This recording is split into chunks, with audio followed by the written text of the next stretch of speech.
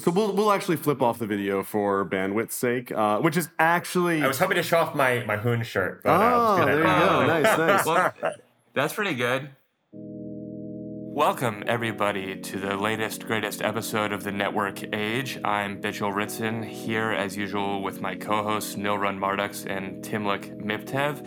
And today we have an extra special guest, Lane Rettig, aka Hakfer Modlex, here to join us and talk all things crypto and Ethereum and Urbit. Hakfer, how are you doing today?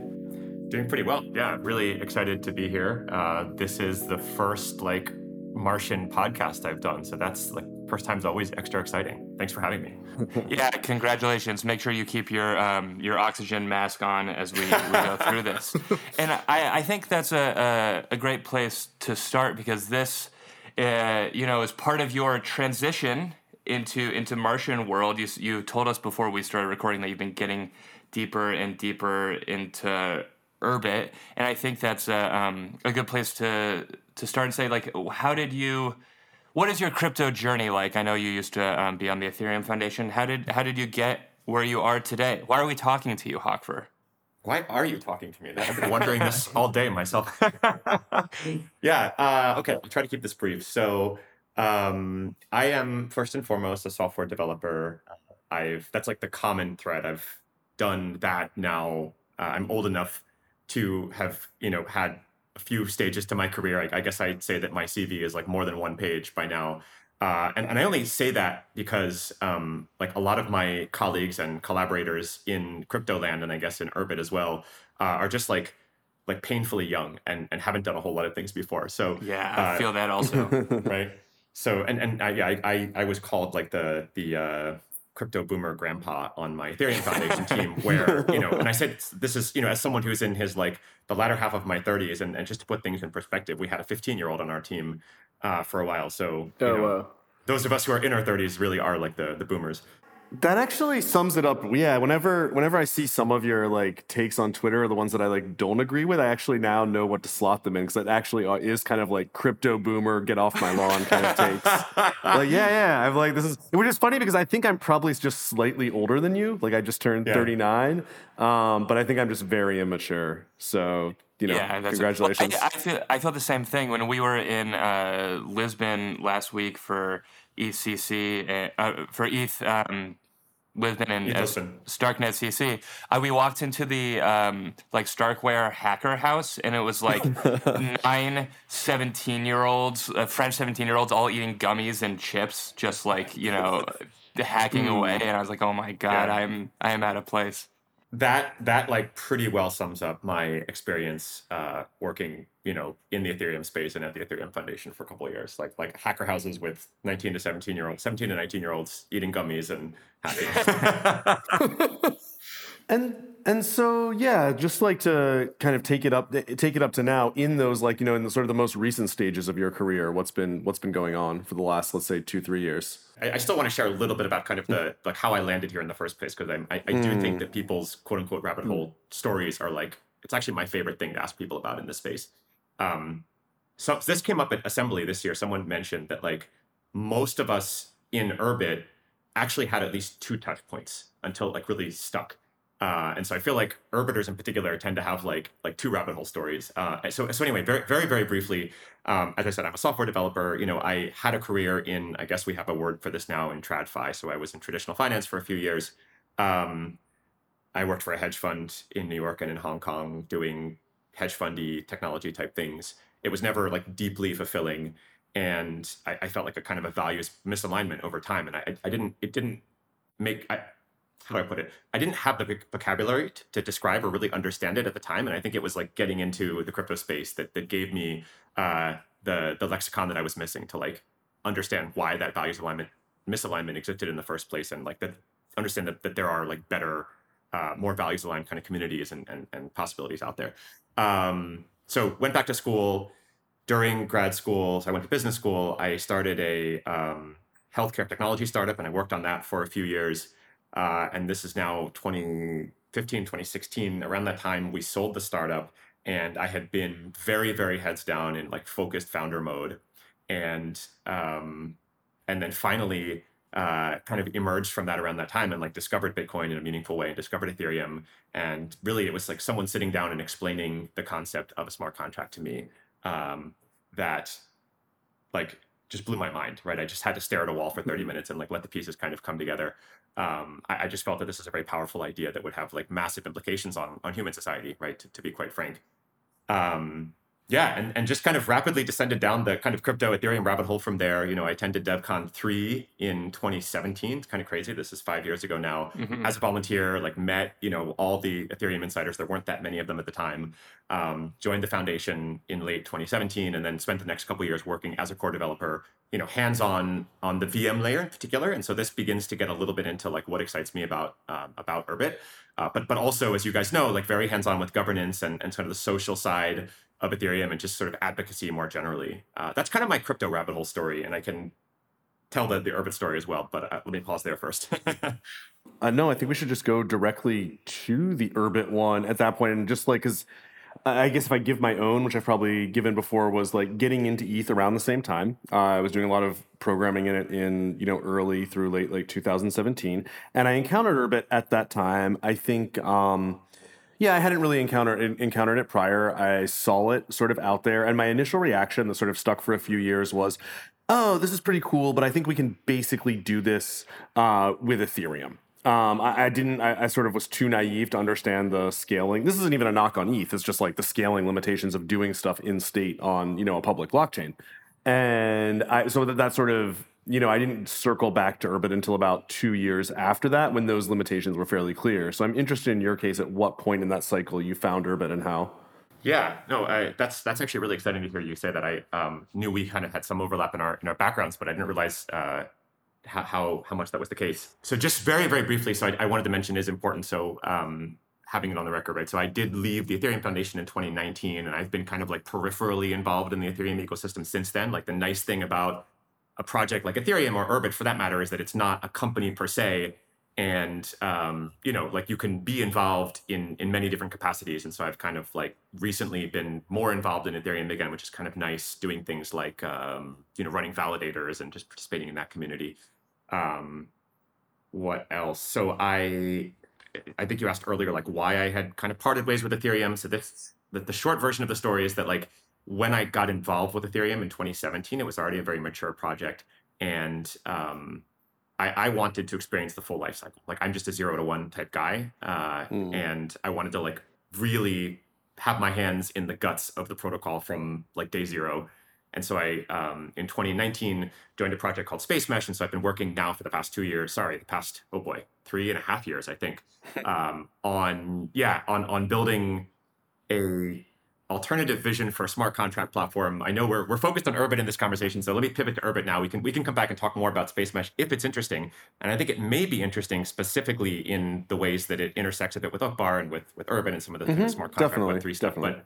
But pivoting to Urbit, so I met Galen around 2017. I was very active in a crypto co-working community that I co-founded in New York called Crypto NYC, and Galen very kindly came to speak about Urbit around that time. Some of the earlier fundraising was happening around that time. And it planted a seed. I was like, oh, this is really interesting. This is really different. It's really novel. But Tim, coming back to what you said a moment ago, I had that same thought. I was like, yeah, but Ethereum is more exciting and Ethereum can do this. Ethereum has a Turing complete virtual machine. Ethereum also has money, right? Like what's the point of Urbit?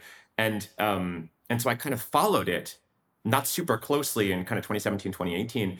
And for me, it was, I always say it's like, so I said before, you kind of need 2 touch points, right? So for me, the second touch point was just circling back to Urbit and understanding it from first principles. And in particular, understanding that like Ethereum doesn't solve a lot of the problems that exist in software and is really an incomplete manifestation of the Web3 vision. And Urbit is a much more complete manifestation of it. And so I kind of got sucked back in, so to speak, in 2019, 2020, helped out a little bit with things like grants and some of the Urbit Foundation stuff. And it's just been like super exciting to attend events like Assembly last year and this year and to see the ecosystem like really take off recently.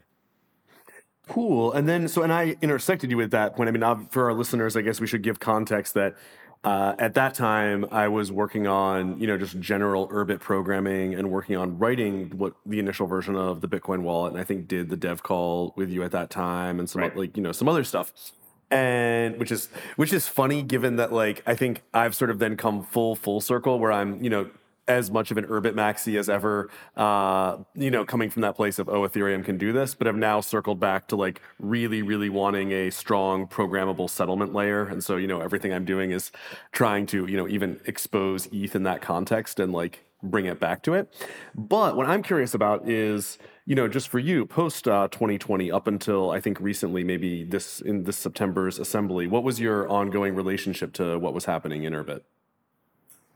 Yeah, that's a great question. I have kind of come in and out of Urbit over the past few years. I mean, I guess you got a sense of that from the story I shared a moment ago. And it's like, I'm trying to describe what this pattern would look like. It's kind of like if you, I mean, this is the first thing that came to mind. It's not perfect, but if you like take a rock and you try to skim a rock across a lake, right? You know how like you have this initial bounce. If you do it well, if you do it right, there's this initial touch and then it travels some distance and then there's another touch. And the pattern is that those touches become more and more frequent over time until eventually the rock like sinks into the lake. So I'm torturing the metaphor here, but I feel like I'm like halfway on this like rock skipping journey into Urbit where I like touched it initially and I was like, oh, what's this? And then I kind of like pieced out and did other things. And then I came back a few months later and I was like, oh, this is even more interesting. And the touch points have gotten more and more frequent. And I think for me, the tipping point was probably assembly last year. And you may recall, as I was having these conversations with you and with Tlon and folks and Josh and other folks, kind of circa, let's say, early to mid 2020, my point was that it's like culture matters a lot, right? This is sort of one of the lessons I learned in Ethereum. And in particular, culture is very difficult to foster in a healthy, sustainable way, purely online, in a purely digital fashion. And you could call me a boomer here, you can call me old-fashioned. Definitely would. This is something that's a thing I for me wouldn't and at all. my team. I'm on your side, right? Lane. Yeah. And so, Yeah, and so we're I at was an Urbit pushing. house, so. Oh, well, there you go. That's exactly it. That's the right manifestation of this. So I was pushing very hard for something like an assembly, in early 2020. And when it finally sort of came to happen in autumn last year, I was like, this is fucking awesome. Getting people in a room together. And it was the same thing that happened to me in Ethereum in 2017, going to DEF CON and being like, whoa, these people are real. This is really happening. So I didn't answer your question yet, but it's been a bit of the intersection of the culture on the one hand. That's the part that's like really been exciting for me, seeing like what happened with Urbit NYC and some of the cultural touch points there, and of course the technology. Yeah, and on this pod, I mean, it's not exactly an Urbit pod. It's very much about, the network age, like putting together the pieces of money, technology, ways of like social living, sort of broad forces operating. And so as much as I'm like sort of, tongue-in-cheek dismissive of, what you see the need for, interacting with people live, I actually do think these are things that we're figuring out now in those kind of balances. And so I actually am pretty receptive to seeing like, okay, getting people live in these circumstances does have this really useful effect. So, that it's more of a joke. We talk about this a bit. What is Urbit's killer feature? We talk about Ethereum and Ethereum's killer feature, sort of its composability. To some extent, Urbit is also a composability engine. But the fact that Urbit is like, as a community and as an ecosystem and as a project, like unabashed about leaning into culture and even touching upon things like politics, that's really powerful. And that's unique, I think, today among technology projects. And that like really comes out at these in-person events. Yeah, I think I'm really curious about that because I'm generally on the same side of you that I prefer to experience, I don't know, a lot of the world IRL to, touch grass, as they say. But I'm really curious about what you think the relationship is between culture and technology and how they fuel each other. Because I think at its heart, what is exciting about Urbit is, what it is going to enable on a technological level and what that means for people. And I agree that there's some sort of reciprocal relationship. But yeah, I'm curious what you think, how those two forces drive each other. Yeah, that's a great question. That's like a very deep question. I definitely find kind of fields like philosophy of technology to be endlessly fascinating. I'll just like go 20 or 30 layers deep on like Wikipedia pages and study people like Marshall McLuhan, who like really grokked this stuff and like just wrote brilliant things about it decades ago. I don't think I have a super compelling like answer to your question. The best answer I can give you is that they're like deeply intertwined. They're kind of like intrinsically bound in a way. And I think what I'd offer is that a lot of technologists tend to be very naive about culture and society and politics as well. Of course, those things are all connected. And they try to take this like scientific acultural approach to technology and like look at technology as a thing in and of itself that's like not situated within a cultural context, and that's like always a mistake. And so I think that's what I'm just getting at here, things that differentiate Urbit from Ethereum and other projects, technical projects I'm used to. It's not shy at all about embracing that deep connection. And is it kind of, you mentioned before, working in TradFi that you weren't really you didn't feel connected to the values of TradFi. Can you kind of go into what values you are looking for, and have you found that in crypto so far? Yeah. Wow. This is sort of the $1 trillion question. So I mean, in a nutshell, I think the things I was looking for, well, let me be honest, I don't think I knew what I was looking for in the very beginning, but I think it kind of began to make sense over time. So I think, democratization is the one that immediately comes to mind. I think that this is a thing that technology has generally been really good at, probably always, but especially in recent decades. Decentralization is very closely tied to that, right? So the idea of removing gatekeepers, doing things in a permissionless way, right? So this concept of permissionless innovation, blogging is a great example of this, right? That it removed the gatekeeping over content from the hands of the sort of the small number of network TV stations, publishers, and things like that. And we're seeing that play out now with things like money and hopefully data as well. I think Urbit has a role to play there. I just want to mention as well that there's always a trade-off, always, right? So this is mostly good, but it's not completely good. I think a lot of the sort of societal fragmentation we're seeing right now is also downstream of that decentralization. So decentralization, democratization, I try to avoid fairness because as a value, because it's not very well defined. You ask 10 people, you'll get 10 different definitions of fairness, or justice is another really dangerous word. But credible neutrality, to borrow Vitalik's terminology, I think that's a really powerful kind of value, or primitive, you could call it as well. The second half of your question, you asked if I'm seeing that happen in crypto today. Not so much. And so there's a lot of kind of frustration around that, I think.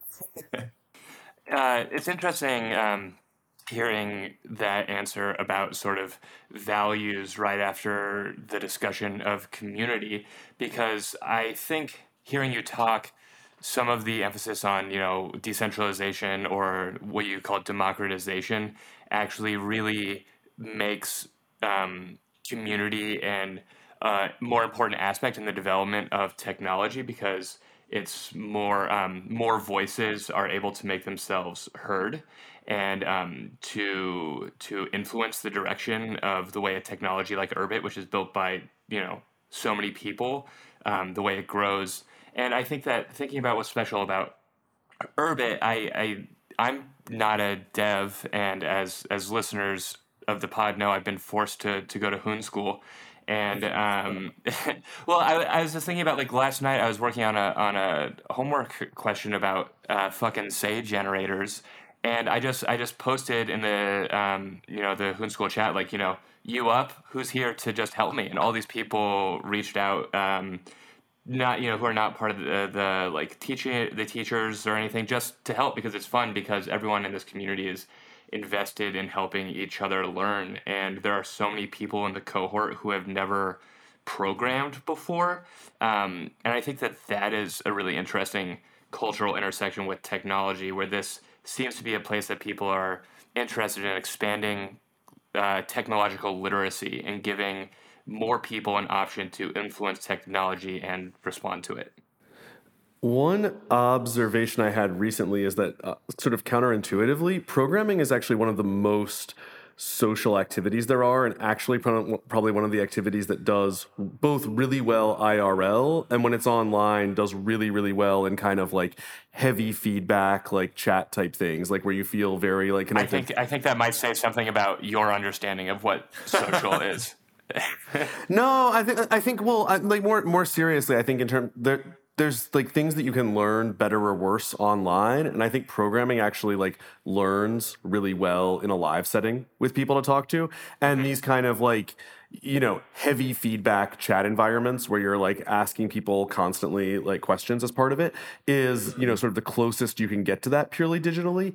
And people seem to like learn to program very, very well in that connection, and also like kind of spontaneously generate a lot of social connections in like pursuit of the shared goal. And so sort of a throwaway thing, but I think there's probably untapped kind of culture building stuff there for something like Urbit that especially the programming side of it. I think this is really interesting, and I think it kind of leads to this related question, which is like, how should education as an institution or educational institutions evolve, in the modern age? And I think we could probably all agree. I think it's not controversial to say that education, and particularly higher education, universities, especially in places like the United States, are like kind of broken and kind of tearing apart at the seams and kind of showing their age. Recently, Balaji has spoken a lot about this, and other very smart people. I don't know that we're clear on like what the right response is.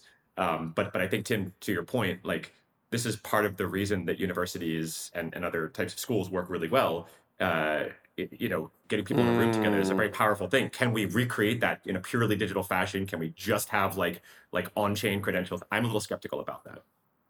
What did you see in ETH in terms of, you mentioned going to these hacker houses with like 17 to 19-year-olds and feeling a little bit like a boomer. Like, do you think that was a success? Do you think there are lessons that should be applied to other projects like Urbit with those hacker houses experience that you had in ETH? So let me say as a general statement, I think people really misunderstand the success of Ethereum, and they kind of misattribute it, and they tend to glom on to things like... Let's do it. Yeah, they tend to look at things like price action. But that's like downstream of the hacker culture. And I think that this is the part that people misunderstand. Like, people don't get that Vitalik and a handful of other people literally spent years, like all the time between 2014 and I don't think you could say Ethereum really began to experience success until 2017. So we're talking about at least 3 years, full time on the road, like living in airplanes, running meetups around around the world, hosting hacker houses, and just living this hacker culture, this hacker ethos. I think Ethereum, this is alive and well today in Ethereum. I've attended a few ETH hackathons, like some of them organized by ETH Global, some of them are independent, like ETH Denver, in the past few months. And like literally, I walk in the room and there are thousands of passionate hackers, many of them young. The crowd is really, really, really diverse. I was blown away. I was judging at ETH Bogota days ago, right on the sidelines, or I said just before just before DevCon, and it was like 50% female. Like that's just unheard of in our space. That's like shocking, honestly. Especially given that there's not like huge sort of financial or social pressure done to do that, aside from a general sort of good vibe. It's like it's surprising they're able to generate that just from like sort of the sheer power of the culture. It's very cool. Yeah, it's sheer power of culture. I think that's a great way of putting it. And I just wanted to make the point. It's like you walk into the room and there's thousands of passionate hackers from around the world. And it's like, what bear market? Like, what are you talking about? This is as healthy as ever. I want to use that positive thing then to first expand on it and then get into some negatives. So when we're contrasting that, I interacted very heavily in the 2020 to mid 21 period with, the Bitcoin community, and especially as it intersects like, Urbit, but also just generally online. And I can say without a doubt that it does not have that. And that's a very notable thing that I think is starting to compound positively for ETH and negatively for Bitcoin, really, obviously and observably. So, that's one very strong point on Ethereum's side. But on that note, you mentioned earlier that you have a lot of big frustrations in crypto, and I'm, familiar with what some of them might be from, following you on Twitter and other things. And I'm interested if you can like articulate some of those so that we can, interrogate them, push back, see where, we are. Yeah, that's a great question. It's a big topic. I'll do my best to kind of summarize. Sure, just I guess at the very top level, what sort of bugs you the most, or would you change if you could snap your fingers, or things on those lines? Yeah, I think if I had to boil it down, I would say that a lot of the stuff that's happening in crypto today just feels really soulless to me. And what I mean by that is, it's like this animated creature that's like going through the motions and like has all the things it's supposed to have. It has all the bells and whistles, and it's moving its arms in the right way, and it's dancing in the right way, and it's like, there's like apps and things, but there's just no soul animating it. And specifically what's happening here is a lot of the more recent projects are aping, Ethereum, right? That's the main one, but to some extent also Bitcoin and some other projects that are perceived as being successful. And there's a lot of cargo culting going on, a lot of like doing the things that Ethereum does, like spinning up a foundation is a great example. No one knows why, they just do it because it's like the thing to do. But again, just to drive the point home here, like it has to start with values. It has to, if it's going to be sustainable, and people see through it. Like you may get away in the short term with a pump and dump, which I think a lot of, I won't name names. We can if you want to, right? But like a lot of recent projects are kind of pump and dumps. We name names. We name names on here. Go for it. I have mine. Go for it. Give us some names. No, I think just picking on stuff happening recently, I think Aptos is particularly egregious in this way. It turns my stomach, to be honest. It's just so obviously a cash grab. So Aptos, of course, like I think as soon as it was announced, everyone knows exactly what this is, who's like mildly sophisticated in the space. I thought that given that, in a permissionless environment, you cannot stop people from launching things, especially things they think might be lucrative. I was pretty encouraged by the response to Aptos that just like everyone was basically like, the emperor has new clothes. This is stupid. Even the more like shitcoiny chains were like, this is stupid. Come on. And like everything about it was stupid. And no one seemed to have a problem saying that. And I didn't have the feeling I had during, maybe the height of something like AVAX, where I'll like, talk to VCs who are like, oh, we were just really impressed with AVAX's developer community. And you're like, dude, it's just some freaking like EVM forks. There's nothing that they're like bribing onto their chain. Like I'm fine naming names, by the way. And like Aptos felt like at least we got to skip that. And I was actually kind of proud of crypto in general, like during during the AVAX episode. No, really. I felt like it was, the market was growing in a way that I think if regulation hadn't, sort of heavy-handed regulation hadn't happened in the ICO era, I'm actually sort of optimistic that there would have been some equilibrium reached there where retail might not have gone for the very dumbest stuff after a while. But interested in your opinion. Look, I think we mentioned Aptos, you mentioned AVAX. Like if we're going to name names, we have to name EOS. So EOS was like EOS is... Yes. I mean, it's amazing what a short memory people have. And I guess, people weren't, like not everyone was around in 2018.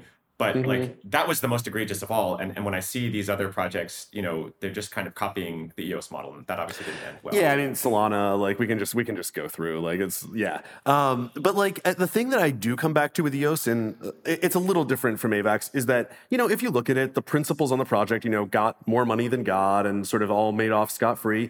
Right. But EOS is a joke. And their names are trash, and I don't see anyone trying to raise money by being like, oh, you know what, Dan Larimer's backing me, right? Like, well, let me just say one thing in response to that. Like, that's the case today, but this was not so obvious in 2018. Like, I remember when we were running, we were running Crypto NYC, we had a lot of like seemingly legitimate folk come up and be like, hey, we're part of EOS NYC, we'd like to co-sponsor this thing, and we'd kind of roll our eyes and be like, really, we're Tron. Tron is another obvious example, right? Yep.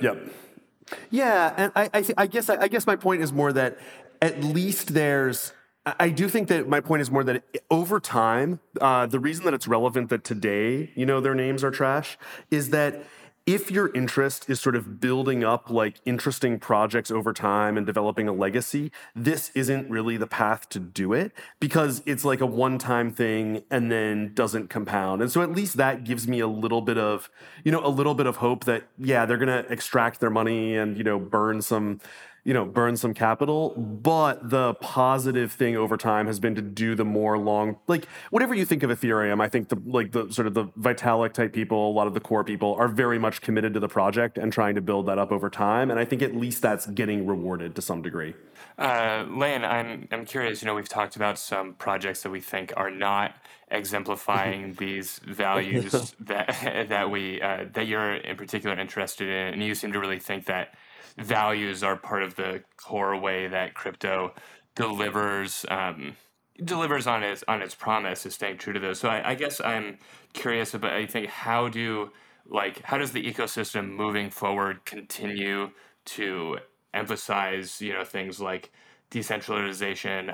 You hesitated to say justice, but those types of things, how do you put those at the center of a project, and what are the consequences of that? Yeah, this is another one of those key questions. It's great. I'm happy we're talking about the really hard questions I was kind of hoping you'd ask. I think it's more interesting to look at the projects that are values driven, and it's a very, very short list. I mean, so Bitcoin like clearly stands for something. It's a short list of things, but it's like clearly articulated, and it's kind of clear what it means to be a Bitcoiner. Things like sound monetary policy.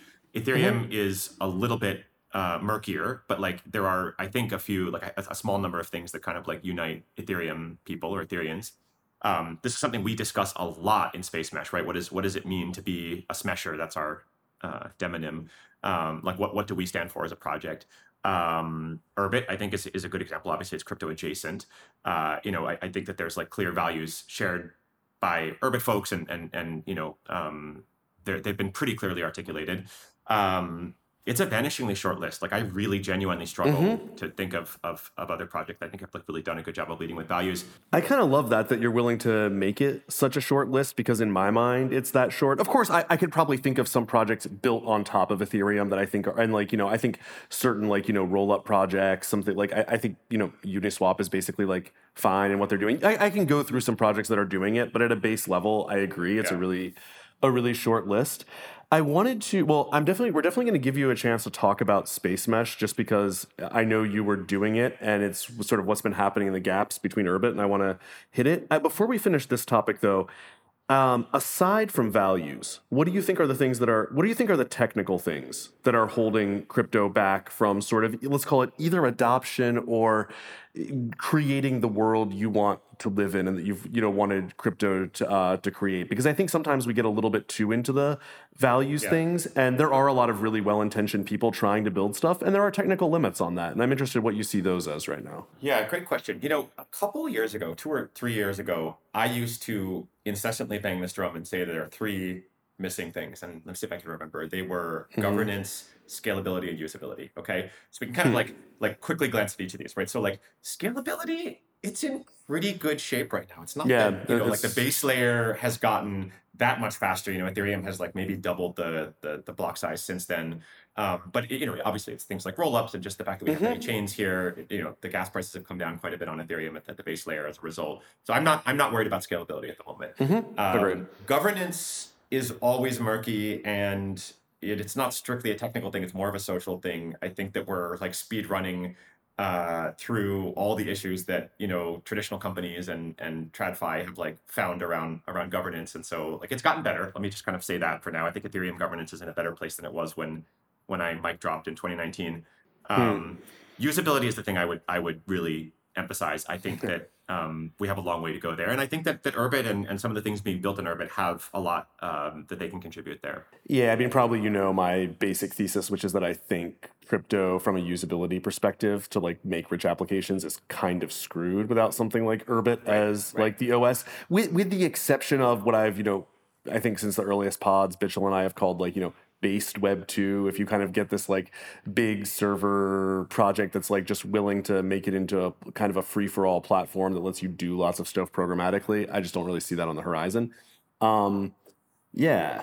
As a general statement, I just want to respond again to your question. I actually don't think that there are major technical obstacles. Like the things I mentioned are not technical, they're more social. And this is new, right? Like we're in a new place. Like a few years ago, it was very much the case that like scaling and VMs and some of this like low level technical stuff was a huge obstacle. It's not so much the case anymore. The technology has really kind of become commoditized. We have a lot of off the shelf things now, like the Cosmos SDK is crushing it, for example.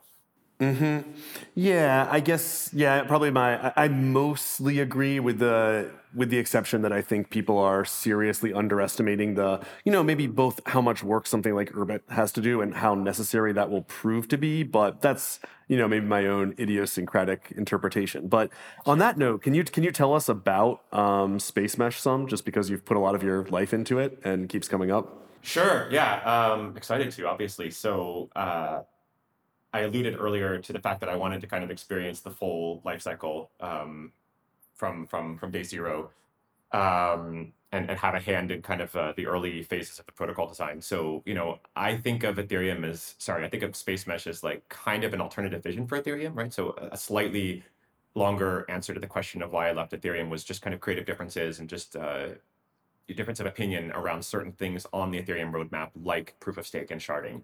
I have a particular distaste of proof of stake, and we could also put that on the stack and come back to it if there's time to talk about it. I think we're seeing a lot of that play out right now in the wake of the merge and some of the censorship fears that have arisen. But really, the thing that we're emphasizing in Space Mesh is decentralization, right? So it is designed from scratch, to be very clear. Like, we have not borrowed any code from anyone. It's not a fork of anything. We've like built this thing completely from scratch, which is a really hard thing to do. To make it the easiest layer one to participate in as a full participant, which is to say as a miner, right? So you download an app on your computer, you as just an everyday person with a modicum of technical ability, you run the app, it takes 5 minutes to spin the thing up, and you mine using hard drive space. So it is a kind of hybrid proof of work, proof of stake system. We call it proof of space time. It uses hard drive space for mining as opposed to those things. And so I call it a hybrid because I think it has the nice properties of both, and it avoids some of the big downsides of both proof of work and proof of stake. It's green like proof of stake, but it's permissionless like proof of work. And that's also a hard thing to build. But that's basically it in a nutshell, right? Like, anyone, anywhere, mine using commodity grade hardware, and the kind of economic model is designed so that you, as a home miner, cannot be priced out. To put things in perspective, Bitcoin and Ethereum have on the order of sort of 5, 6, maybe 7,000 full nodes, and we are targeting 1 million. So we're targeting like orders of magnitude more decentralization. Yeah, that's super interesting, especially with you mentioning something like, I don't know, Bitcoin and Ethereum. And I'm curious, as someone who has worked on a pretty large project and has now gone into startup mode, whether you view Space Mesh or these other chains as competing with each other, or do you think that one of these will win out and we'll all get on that one eventually, or do you think it's possible to have these different chains coexisting with each other? Yeah, just because you understand, like, Ethereum is a lot of people seem to think like Ethereum is it at this point, and you're putting so much work into a different system. So what is your vision for that future? Yeah, I think, and I've thought for a long time, the future is going to be very much multi-chain. So I recognize that I just kind of shat on, like, pretty much everything that's not Bitcoin or Ethereum. And I think that there's a lot of work to be done around values and articulating those values and things. But, it would be a mistake to totally write off projects like Solana. Solana's a great example, right? Because there is actually some exciting stuff happening there, and there are quite a few developers who are like building on top of it. No, I think the future is going to be very, very multi-chain, and there seems to be some sort of power law at play here. I think it will come to resemble the browser wars or the operating system wars, and so there's never a single win. There's always kind of like 3 or 4, and then like a 3 or 4 substantial players, and then kind of a long tail of other ones. So our hope is that Space Mesh is kind of in that top 5 or 10, let's say. Yeah, and just to finish that thought about it, like, what do you think is going to drive it there? Like, what's the kind of acquisition strategy or thing? Because obviously it's extremely hard to overcome the network effects of either Bitcoin or Ethereum and like break into that as like a So what's your guys' like way in that you're trying to go with there? Yeah, this is a really great question. I will tell you what it's not. So it's not raising hundreds of millions of dollars from like huge VC funds. It's not pay to play. It's not like tempting developers to build either the base layer or applications on top of the base layer with fat checks. It's not play to earn or any of these other how do I put them, like, strategies that may work in the short term, but they're not Ponzi-ish like strategies. Exactly. Yeah, it's not Ponzi-nomics in a nutshell. I think we are really totally committed to just doing the hard work, and to be honest, actually, I can do it in a single word because you guys are Urbiters, right? It's the Urbit strategy. That's all I need to say. It's just really sound engineering and sound economics that's really boring, and it's going to take hundreds of years to play out. I think this is like very obvious in both our engineering as well as in our economic model. Yeah, that's super interesting. I mean, well, especially when you're focusing so much on building a community, I'm wondering how attached to you as Smesher as your name, because it seems a little bit like lewd to me. I don't know. I like is some difficult sounds. I don't know. We'll figure this all out. We've still got some terminology to work out. It's actually, I'll share with you guys. It's very funny. So our currency is called Smesh. That's like our coin, or I guess maybe SMH, or we're not really sure what the like ticker will be. And we were building a custom language, which was also called Smesh.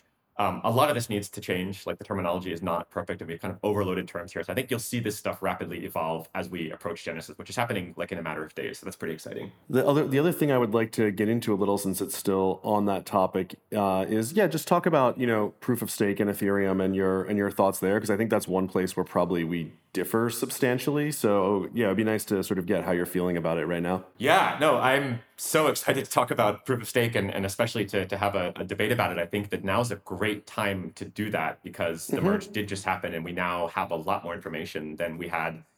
I've been having this conversation for years and it was very speculative for a long time. I mean, yes, of course, there are other projects that have been doing proof of stake for a while. But in a nutshell, the thing that irks me the most, and there's a lot, by the way, I've written a lot about this and I've spoken about it, and we can kind of include links for people who want to go deeper. But if I had to boil it down to kind of a single thought, it would just be that proof of stake is the way the world already works, right? So it can be boiled down to shareholders vote. And going back to what I said earlier, like I got into the space to do something novel and unique and exciting and democratizing, and I think the proof of stake is not that thing. Interesting. So I've heard that one a lot. It's kind of the go-to laser eye stake like 69 handle on Twitter type thing. Oh, I know that guy. I think I know that guy. Exactly. Yeah, and I mean I think the obvious pushback there is that the thing that in this case shareholders are quote unquote voting on is, well, there's two aspects of it. So one is obviously they're just voting on, slot selection, which is a very different thing from rules of the chain. And then I think the other one though is that in the other context, when you're talking about some sort of, chain halting liveness attack, essentially people not not attesting to the proper chain.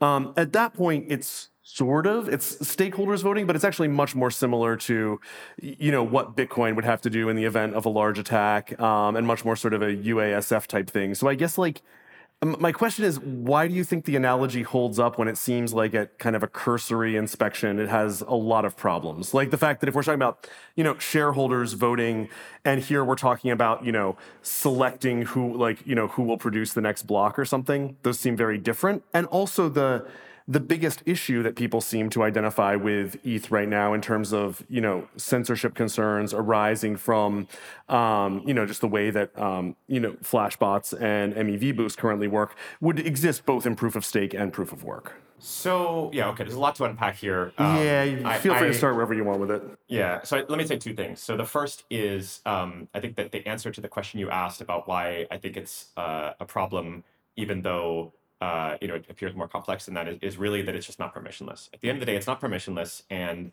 it's not permissionless for multiple reasons, right? Number one, you need someone to sell you that stake initially to become a staker, and it's also a very large minimum stake, right? We're talking about tens of thousands of dollars in the case of Ethereum, and Ethereum is better than most projects. And even more to the point, the one of the things that the validators are voting on is the incoming set of validators. There's just a circular logic there, and it just drives me crazy. Whereas in Bitcoin, it's really truly, or I should say in Nakamoto consensus and proof of work, it's truly meritocratic. And anywhere, anytime, in a strictly permissionless fashion, anyone can spin up hardware and just start participating. You don't need anyone to vote you in. You don't need anyone to sell you coins, right? So that's the thing I think that bothers me. And we should talk about the censorship thing too, but go ahead. Yeah, I don't want to turn this into just a proof of stake thing, but two obvious things that stand out to me there is first that when you're talking about the size of the amount of money necessary to enter, there's no feasible way to enter into Bitcoin mining unless you put up a very large capital expenditure in order to make it worthwhile. And we see that now in terms of how mining has to be concentrated into parties that can do sort of large financing, get access to ASICs. Like the capital thing just seems to me. But also when you talk about the circular aspect of, the validators deciding who can become a validator, that also seems to be sort of not quite correct in that not allowing people to become validators is more a matter of, not getting valid transactions in, which is kind of outside the purview of what people are voting on.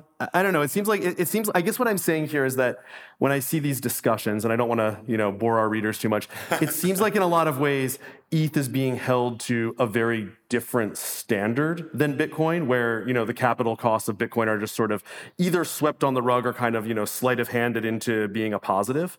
And then secondly, like, Bitcoiners are obviously extremely into the fact that the sort of source of truth at the end of the day is what nodes accept. And it seems like, in the case of ETH, they're sort of, disregard the degree to which that's also a safeguard in that system. Ethereum had this pre-mine, right? And in my days, in the kind of 2018, 2019 era, something like about 74% of the circulating ETH at that moment in time had been issued in the pre-mine. And that number has fallen, right? It's something on the order 50, 60%. 50, yeah, exactly, 50 to 60%. And the thing is the following. Number one, it will stay that way forever because Ethereum issuance has fallen a lot. And it goes negative on some days. It's disinflationary, on some days, and maybe over the long term. And number two, due to proof of stake, that's going to continue to concentrate in a small number of hands. So I'm not disagreeing with you in kind of very practical terms, right? I think that the practical limits of proof of stake, have yet to be played out, and we'll kind of like witness this in the coming days and weeks and months and years. But in a kind of conceptual sense, it just pisses me the fuck off because like I, again, have this background in traditional finance. I worked in a hedge fund. I was in this place where I was helping rich people get richer. That's not the station I want to be in my life at this moment. I want to build something that's like really democratizing for more people. And again, like all these aspects of proof of stake like really, really bother me. And I think that proof of work has really nice properties that are more permissionless. And I think we've sort of taken that one about as far as it can go, and kind of where it is we'll sort of, as we've done with seeing whether the merge would go through, now we're sort of onto this part of seeing how that actually plays out. But yeah, it's an interesting topic, and it's interesting to see how much sort of your personal background and preferences inform how you view that. It's a values thing. It's a values thing. It definitely is, and I think at some point it becomes sort of a market competitiveness thing in terms of do those values turn out to make a difference in terms of adoption one way or another, which will be interesting to see. Yeah, and I think that what you're saying about who gets to participate in this system relates to something I wanted to ask you about. I saw you tweeted maybe yesterday about the percentage of blocks that are now being held by OFAC compliant systems and how that leads to, has led to censorship. And that is a question that's really in people's minds right now post Tornado Cash. So I'm wondering if you think that this is going to be a permanent problem with Ethereum or something we actually need to worry about. And if so, how they deal with it. Yeah, this is probably the most interesting topic in the crypto space right now. So just very briefly, by way of context, the Ethereum merge happened on September 15th. So we're now kind of a couple months out from that. And the Tornado Cash thing happened shortly before that. Whether that was a coincidence or not can be debated. But the reality is that the latest numbers I saw was about 74% of the blocks being produced by the validators now are OFAC compliant, which is to say, and this has a lot to do, as you mentioned, with flashbots and kind of the MBB infrastructure. Yeah, I mean, I'm worried. I'm very, very worried. Like going back to values, to me, the whole point of this, like, why are we here if we're not censorship resistant? Like that is, of all the values, that's maybe the single most sacred value. And you have to look at the trend as well. That trend is trending upward very, very quickly. So people are talking about it, but I think not enough. We're not doing enough to kind of to respond to this. I think Bitcoiners are watching this happen to Ethereum, and it's a little bit like watching a slow motion train wreck. And I just want to make one final point here. Tim, I think you said a moment ago that this would have happened kind of regardless of proof of work or proof of stake or the merge. I actually disagree. I think that this is in large part a thing that's inevitable under proof of stake more than under proof of work. Yeah, I don't. I sort of don't want to turn the podcast into a debate back and forth. Since there's plenty of content on those lines. I guess Agreed. I think for our listeners who are interested in such things, obviously you've talked about it somewhat. I think you just did a what Bitcoin did podcast. Probably my most popular Twitter thread I've written is kind of my take on this situation. I've linked it here, so Mitchell can put it in the show notes. That's actually the one that ETH reply guys will go to when people like you post the post the OFAC chart. I think more generally, I agree that it's an incredibly serious situation. I guess because I was following it before, the OFAC chart of death started to be really popular. Right. Somewhat more bullish on the degree to which prominent Ethereum people were paying a lot of attention to it, and like there's a roadmap to handle it. I think Flashbots probably shares some of the blame here and could have handled this a lot better. But I think for people who are interested in the topic, obviously they should check out what you've said about it. If they look in my thread, I linked pretty extensive resources so they can kind of see the state of the thinking on it, because it's a fairly nuanced topic. I guess the TLDR is probably from your end that people should be paying a lot of attention to this. It's the only thing, and they're not paying enough. And mine would be, people should be paying attention to it. It's incredibly important,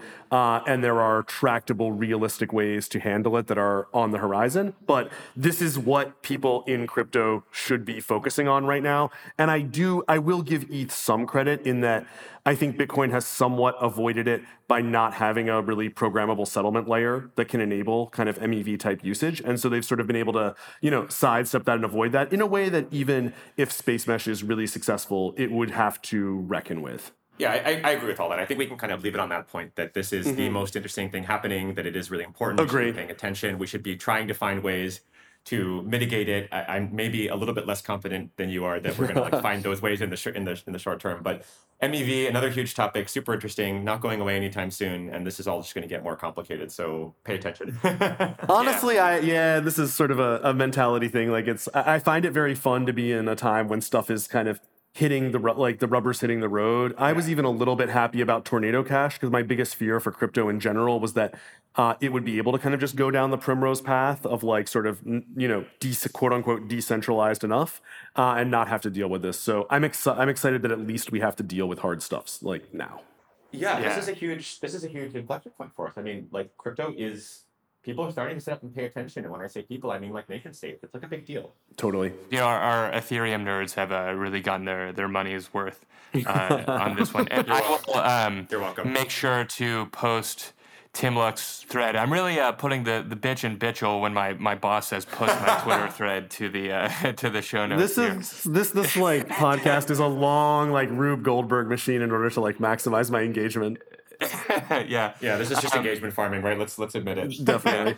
Well, Lane Hockfer, I wanted to do a pivot here to some other things that we're interested in. As you are aware, this is the Network Age podcast, and I think one of the things we always want to get to when we're discussing, even the nitty-gritty technical granular details of a particular chain or something, is how this impacts a sort of larger vision for the future and what a blockchain empowered global system looks like once it begins to develop more. And I think you touched on some of this with even sort of rethinking what our educational institutions look like in this future. So I'm curious if you have any whether they're predictions, hypotheses, or worries about a sort of larger network age landscape that is beginning to come into existence. Yeah, exciting topic, and a lot to say. I like Network Age as a brand, maybe a little better than Network State. I gave a talk about, and of course, when I say Network State, I'm referring to the book that Balaji released recently, and just kind of his work in that area, and the other folks who've carried that torch. Yeah. I gave a talk about the intersection of network states and DAOs a couple weeks ago in Bogota, and one person responded by saying, this person is a friend who's an expert in international law. And she said, the fallacy of network state is that it necessarily implies the existence of the state in the first place. And the state is just many of us are very skeptical of the state as a mechanism. Yes. And anyway, I'm just saying, I actually agree with this. I want to discuss this with Balaji and get his take on it. Does it have to be a state? Anyway, Network Age is a great brand. So I'll offer one thing, and I again just want to preface this by saying that the other folks like Balaji have done just orders of magnitude deeper thinking and better articulation of this. The thing that I find the most interesting is DAOs in this area, and I think that in many ways the concept of a DAO is a bit kind of like proto network state or network age and kind of upstream of that a little bit, right? And in particular, DAOs is the future of work. Someone described this to me as saying the way that construction projects happen or the way that films are made, right? It's not a company. It's not like a single company and everyone's employed over the long term and has benefits and job security and this and that, right? It's like these groups of people who come together in a particular place in a particular time in a very ad hoc fashion, and each of them brings something to the table, right? So in the case of a film, you have the producer, you have the production company, you have the talent, you have the actual film crew, you have all the other folks who are involved in the production, the editing, the post-production, the distribution, come together, work very intensely on a thing, and then kind of go their separate ways. That model of work, I think, especially in the domain of knowledge work, makes a lot of sense. And I think we're kind of moving in that direction. I think that that's an important building block of the network age, whatever that is and whenever it comes to pass. Do you think, like, why do you think that is? Is that because of the shift in what work is? Like, it's no longer the sort of industrial, everything is the same process, building a car. Like, is it because of the work changing, or is there some other factor that leads to this sort of DAO framework being superior to, like, the corporation?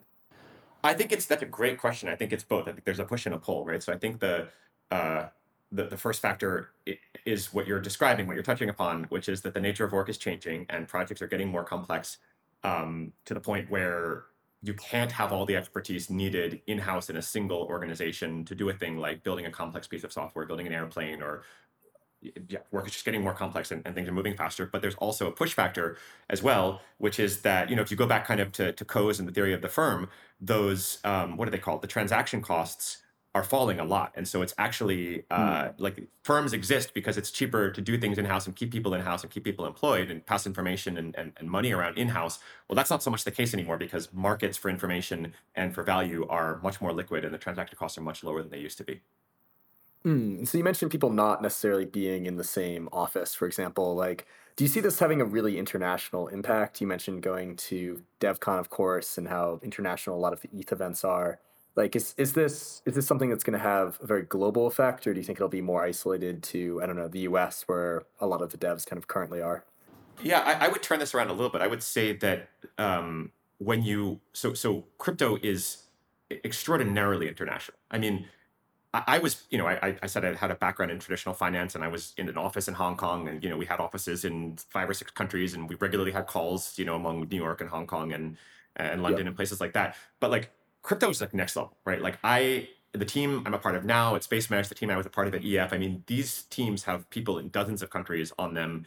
And like in this context of this hyper globalized work, it's like a next level of globalization. Companies just don't make sense. It's just not at all obvious, like which jurisdiction are you going to incorporate in? How are you going to pay people? Everyone's struggling with things like benefits and stuff. A DAO is just an internet native, digitally native, global native way of doing things. So it makes more sense. And the future is, I mean, I know we're in an era of kind of deglobalization right now, so we could talk about that too. But I still think the long-term future is going to be more globalized, I hope.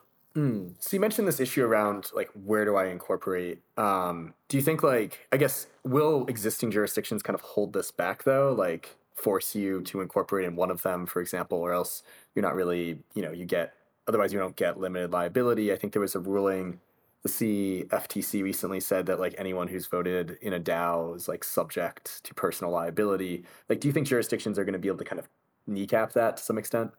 I think we'll see smart jurisdictions and dumb jurisdictions, and I think that the smart ones will embrace this stuff, and people will continue to do what they're doing, which is to act like Binance and engage in regulatory arbitrage. And I think that the talent will flow to. I mean, this is a very sovereign individual, hypothesis, but like the talent will flow to the places that embrace this future. To be frank. This might be a little bit out of left field, so I'm not sure if you've thought of it, but one thing I've been thinking a lot about is, we think a lot in terms of, where the talent goes, but I've started to think almost of, people creating content, people creating companies and software as the supply and like investment capital that wants certain programs or content or whatever to exist as the demand, and crypto potentially being this, way to kind of almost like to aggregate that and sort of let these capital organisms chase chase that stuff. How do you see, I guess, like investing working or like, that as a driver? And how do you think people will invest in the future? That's a great question. I'm not an investor. Oh, interesting. And, okay. I mean, I do some angel investing here and there. I don't think of myself as an investor, despite having a background in traditional finance. And I think that's just because I think of myself as a builder, and I think those two are somewhat mutually exclusive. It's hard to be good at both. And if I had to pick, I'm for now in the builder camp. That might change in the future.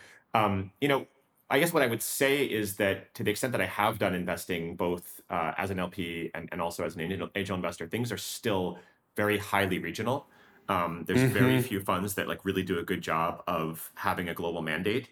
And so even those that kind of claim to be, I don't have a particular regional mandate and I'll go anywhere, they really in practice do focus on a very small number of regions. And those regions tend to be North America and kind of Western Europe for I think obvious reasons. I think it's hard because we need standards, right? I guess that's what I would say. That's what's missing right now is like, how do you evaluate the financials or like the team in a very different market? And how do you like provide the upside appropriately, like deal with all stuff? But it's really interesting though, because it makes me want to pursue that answer, makes me want to pursue that line of thinking, even more, because whenever you see that type of inefficiency, like, okay, something that probably shouldn't be regional, like investing in, software content companies is, that immediately leads you to, okay, why? And a lot of the answers are things like this, evaluation, corporate structures, some of the stuff that we're positing could get done away with. That's, yeah. Let me turn the question around. Like, do you think that there should be a fund, let's just say a VC fund, it could be any category of fund, that has no mandate whatsoever with respect to like industry? Like, would that be a thing? Would that be wise? I don't know with no respect to industry. I could definitely see that I think at some point there would not should, but will be funds who have, no mandate with respect to region, and also just have this broad mandate of like make productive digital stuff happen more. And that's more what I'm kind of, exploring in terms of what might happen, because I think that's the most, underserved thing and where there might be the biggest unlock for, crypto as a thing to go at. I'm asking because I think that I think it wouldn't really make sense. And I think the funds that do try to have a super broad mandate, like probably struggle. I mean, there's probably data on this, whereas ones that are like pretty zoomed in on an area where like the partners, let's say, like really have some degree of expertise tend to do better. I think this is probably true regionally as well. Just having, lived and worked and studied and done business in a number of countries and a number of regions, they're really, really, really different. Like that may change. Like maybe someday we'll have a truly global business culture. And I think crypto is the first time we're beginning to see that start. But it's just not the case today that the way projects work in Africa and the way projects work in Asia and the way projects work in North America are the same, because they're not. Like there's just so many differences in terms of connections and how business is done and culture and the financial side of things. It's very much not the case today, but looking forward, sure, like you could have a huge edge 10, 20, 50 years from now. The other reason I ask is just that one of the things I've observed the most in Urbit is that one of the things people want to do the most is kind of when they see lots of talented developers in one place and kind of new ground to be carved out, is they want to invest and they want to do stuff there. And arguably, we've done a lot in Urbit over the last year, and that's become like actually this really big use case is people starting companies doing stuff on it or projects. But it feels like there's some big unlocks there as the primitives improve. So that's like, one thing I'm just keeping my eye out for on the Urbit side that you probably noted when you went to like, this year's assembly as opposed to last is like, sort of how much stuff has kind of grown and how much of that is happening. It's massive. I mean, it was incredible, to be honest. Like it's starting from a low base. Right, to be fair, there were a very small number of things being kind of independent projects and initiatives built on Urbit in 2021. There's way more in this year in 2022 in percentage terms. If that growth continues, Urbit's going to be like absolutely massive in a couple more years. Yeah, exponentials are a bitch. Yeah, right. Yeah, and there was a kind of a funny tweet storm yesterday about I think Wickrun had said like, I hate Urbit or something. I saw this. And then yeah, it was kind of clickbaity, but it was funny. There was a lot of like pushback. It just like, look, there wasn't even software distribution until Assembly 1, and now look at Assembly 2 and how much has like progressed. But kind of like one thing, Lane, I'm wondering is like, you mentioned sovereign individual, you kind of mentioned, reading network state. Kind of as we kind of think about this network aid sovereign individual thesis, like what would you advise people to do at kind of an individual level to help accelerate this or push it forward faster? Yeah, wow. I mean, I would say start by reading those two things and kind of the universe of other content that's risen up around them. I think that so Sovereign Individual is obviously a book. It was published in the 80s, right? So it's like, or I think it was late 80s, maybe early 90s. I think 90, Mid 90s. Okay, all right. 95, I think. Yeah. But yeah, I a long always time ago. remember it being older than it is. But it's still remarkable for having kind of, predicted Bitcoin and certain other phenomenon that we've seen since then. I think network state is a fantastic update of that. I mean, it's obviously very much downstream of Sovereign Individual, but like very up to date. And it's what it is. It's a framework, right? It's the best thing we have today. It's not perfect for we spoke about one of the reasons why it may not be perfect a moment ago because it implies the existence of the state. Yeah. But it's the best framework I think we have today to kind of get our heads around what's going on, right? So kudos to Balaji for doing that and for sharing that with the world. Other than reading those things, it's hard to say. It's still really very early days. I guess I would say to the extent that you are starting something new, right? It's very, very difficult, as I think we'd all agree, to pivot or evolve an existing kind of centralized, hyper regional project or company into a global something like a blockchain based entity or a DAO or something. I mean, some folks like Shapeshift are trying this, and Gitcoin is another one to varying degrees of success. But to the extent that you're starting something new, seriously consider, right? Ask this question: which parts of this need to be embedded in the legacy system, whether that's the financial system, the economic system, the legal system, and which parts of it can be built on Urbit or on Ethereum or on one of these existing internet native, global native platforms. And I think you'll find that the answer is not everything needs to be deeply embedded in the legacy system. Yeah.